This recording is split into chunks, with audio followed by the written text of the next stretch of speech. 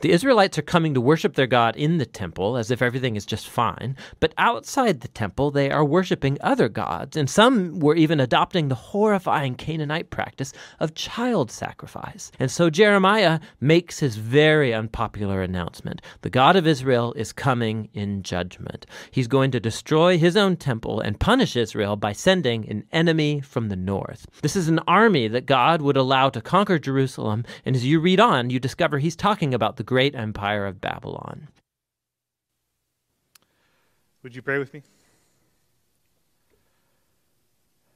Heavenly Father, pour out your Holy Spirit on me and on all of us who are gathered here. Take my words and make them yours. Take all of our thoughts and make them yours. And take our hearts and set them on fire for you. Father, we love you. We ask all this in the name of Jesus Christ. Amen. There are no bad surprises with God. Right? God doesn't just smite people out of nowhere.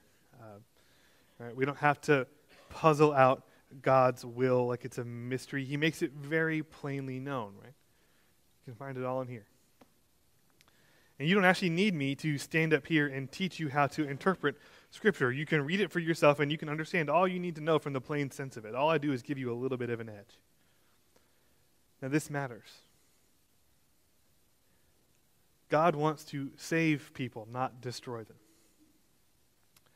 God wants to undo the evil that has infested the whole world. And the whole story of Scripture is God working to undo the damage that human evil has done. And the way that God does all this, the means by which he does it, is through the power of his word. His word in Scripture, his word embodied in Jesus, and his word spoken through his prophets. But the one thing that is always true is that what he wants is always clear. The path to salvation is always clear. It is not the case that we don't know what to do, or that we don't understand what God wants from us. Now, there might be very specific times, specific situations where you're not quite sure what you want to do, but or what God wants you to do. But in the grand scheme of things, it's always clear. The problem is that our pride gets in the way. Our lack of faith gets in the way. We will allow our lives to collapse around us because we don't really believe that God can and will save us from ourselves. We will choose to fall over the cliff rather than be dragged up by our pants. That's my new favorite example, by the way. I'm making t-shirts. And so here we are in Jeremiah chapter 36, verses 1 through 8. And this is going to be, this is essentially the last things that Jeremiah is going to say to people before Babylon comes in and destroys Jerusalem. In the 4th year of Jehoiakim, the son of Josiah, king of Judah, this word came to Jeremiah from the Lord. Take a scroll and write on it all the words that I have spoken to you against Israel and Judah and all the nations, from the day I spoke to you from the days of Josiah until today. It may be that the house of Judah will hear all the disaster that I intend to do to them, so that everyone may turn from his evil way and that I may forgive their iniquity and their sin. Then Jeremiah called Baruch son of Neriah, and Baruch wrote on a scroll at the dictation of Jeremiah all the words of the Lord that he had spoken to him. And Jeremiah ordered Baruch, saying, I am banned from going to the house of the Lord, so you are to go. And on a day of fasting, in the hearing of all the people in the Lord's house, you shall read the words of the Lord from the scroll that you have written at my dictation. You shall read them also in the hearing of all the men of Judah who come out of their cities. It may be that their plea for mercy will come before the Lord, and that everyone will turn from his evil way, for great is the anger and wrath that the Lord has pronounced against his people. And Baruch the son of Neriah did all that Jeremiah the prophet ordered him, about reading from the scroll the words of the Lord in the Lord's house. So think about this for a second. Jeremiah, the prophet, is banned from the temple. He's not allowed in the temple because they don't like what he's saying, which is, of course, part of the problem. So his scribe, who's writing down all his words, his job is going to be to go to the temple in Jeremiah's place and read out all the things that Jeremiah has said, which takes a lot of bravery because Jeremiah has said some things people really don't like. He's going to read them publicly in the temple to the people who were there to worship, to the priests, to the king, all of it. Now, the exile is going to happen in two waves. First, King Jehoiakim and all his nobles, all the priests, all the social elite are going to be carried off into exile, and a puppet government is going to be installed in their place. And 10 years later, the rest of the people will be carried off when the puppet government tries to rebel against Babylon.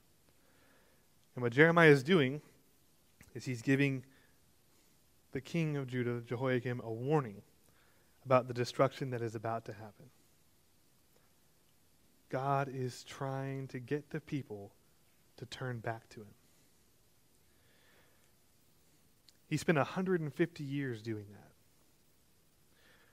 He spent 150 years sending his prophets to preach his word to his people, trying to get them to turn themselves around.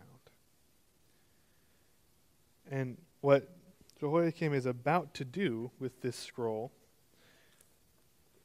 is going to embody the people's response as a whole. So in verse 20, so they went into the court to the king, having put the scroll in the chamber of Elishama the secretary, and they reported all the words to the king. Then the king sent Jehudi to get the scroll, and he took it from the chamber of Elishama the secretary, and he read it to the king and all the officials who stood beside the king.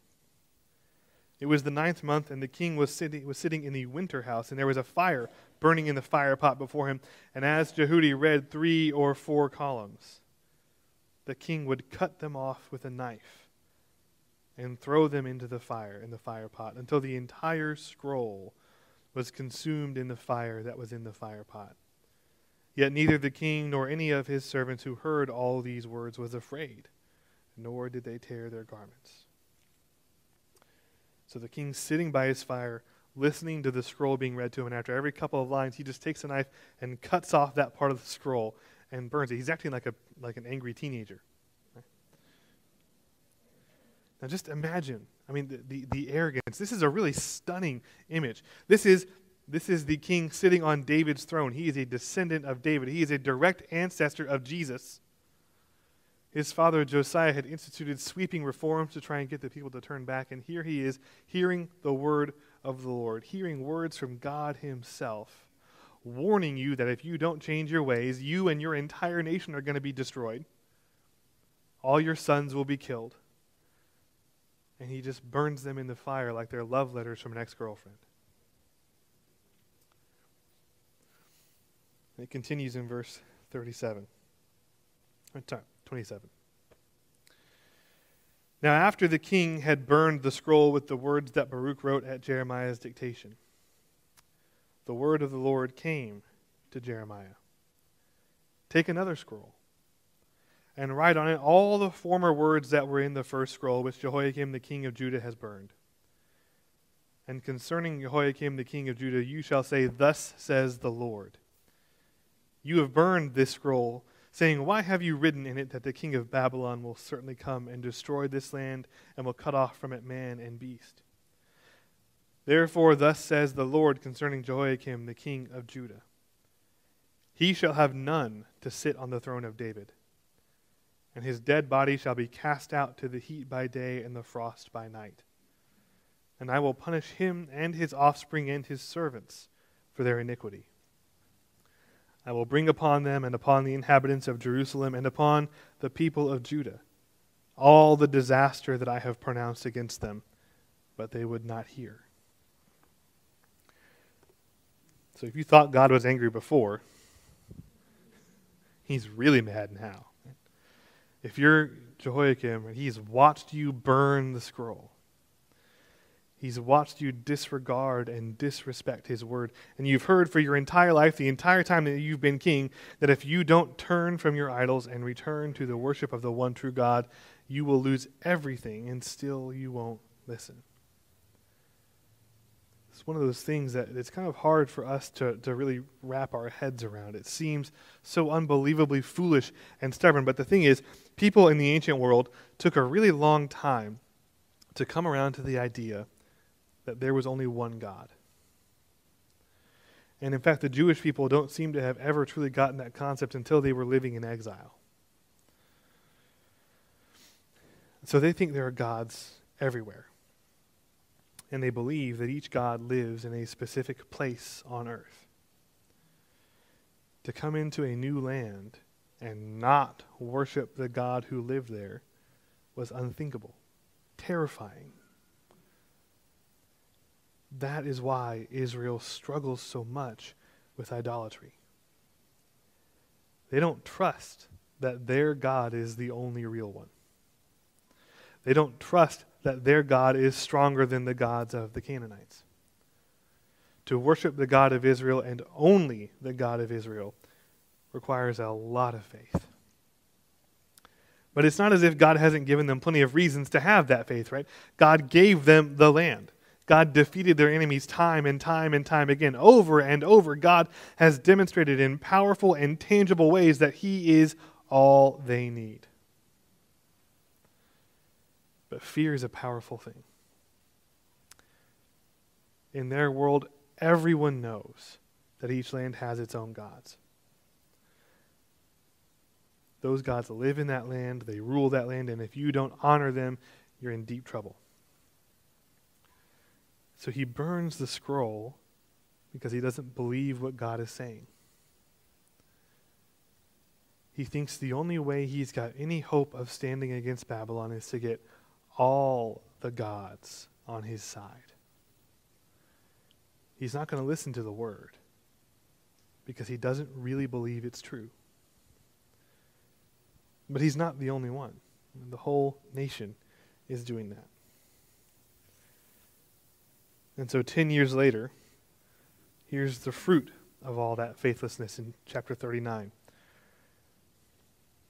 In the 9th year of Zedekiah, king of Judah, in the 10th month, Nebuchadnezzar, king of Babylon, and all his army came against Jerusalem and besieged it. In the 11th year of Zedekiah, in the 4th month, on the 9th day of the month, a breach was made in the city. Then all the officials of the king of Babylon came and sat in the middle gate.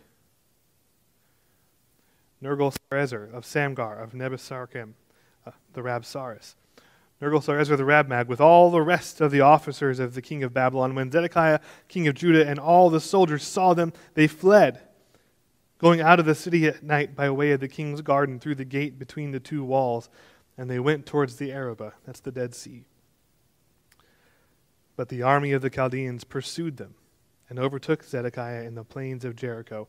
And when they had taken him, they brought him up to Nebuchadnezzar, king of Babylon, at Riblah, in the land of Hamath. And he passed sentence on him. And the king of Babylon slaughtered the sons of Zedekiah at Riblah before his eyes. And the king of Babylon slaughtered all the nobles of Judah. He put out the eyes of Zedekiah and bound him in chains to take him to Babylon. The Chaldeans burned the king's house and the house of the people. They broke down the walls of Jerusalem.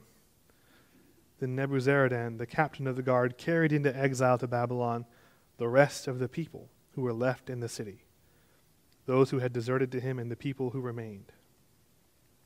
And Nebuzaradan, the captain of the guard, left in the land of Judah some of the poor people who owned nothing, and gave them vineyards and fields at the same time. It's a brutal story.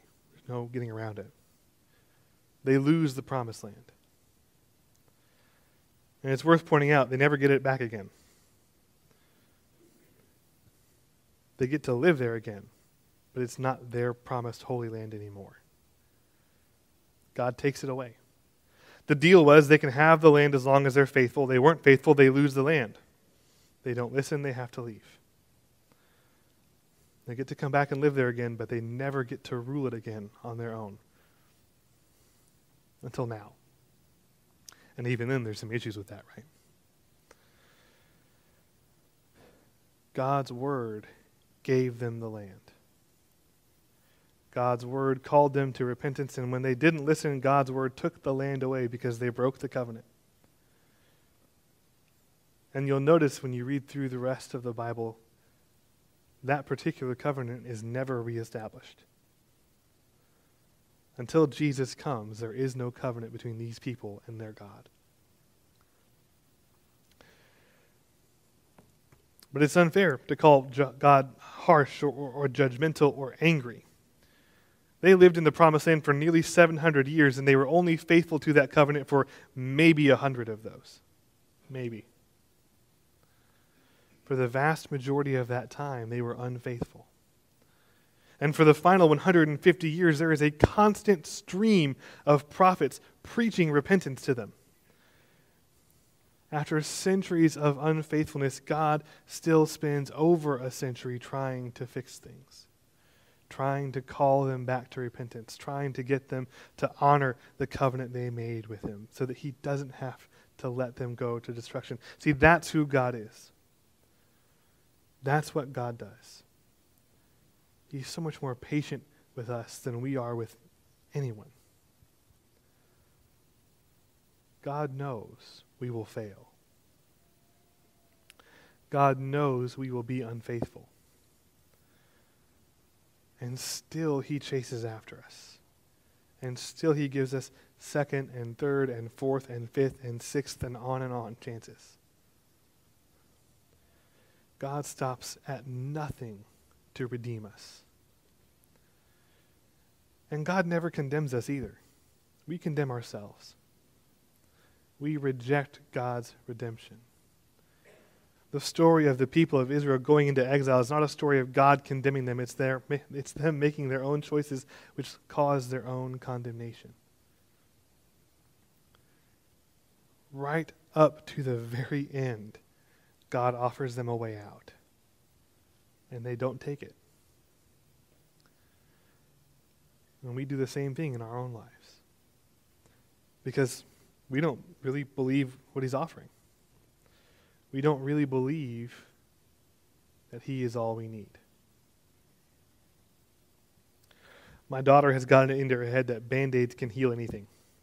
Right? So anytime she gets hurt, even if she just like bumps her knee on the wall or something, she wants a Band-Aid. Right? And I can sit there and explain to her all I want that you don't need the Band-Aid if you're not bleeding. It doesn't matter. She doesn't believe me. She wants the Band-Aid. And I give it to her. Because I'm weak. Right? And if somehow she manages to convince herself that a Band-Aid won't help, she has to go to the hospital. And again, no amount of explaining to her that you don't need to go to the hospital just because you bumped your knee on the table doesn't matter. She wants to go to the hospital. If she can't sleep, she asks for medicine. Right? No, you don't need this to sleep. Just go to sleep. Doesn't work. She doesn't believe what I'm telling her. And we're just like that. We know what we need, and it's not God. If only we had a bigger house, more money, a newer car, a better job, different friends, a better physique, a more interesting pastor.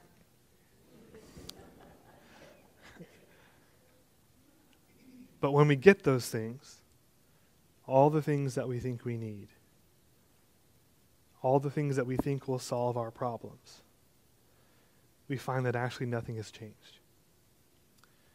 Because in actuality, God is it. God is what we need. All of our problems are, at the root, spiritual problems. Every last one of them. Jesus really is the answer to everything. And that's like the Sunday school get out of jail free card, right? You answer Jesus, you get the question right. But it's true. Jesus is actually the answer to all of our problems because all of our problems are, at the root, a spiritual problem. And John's gospel tells us that Jesus is the Word made flesh. And the Word has the power to do anything.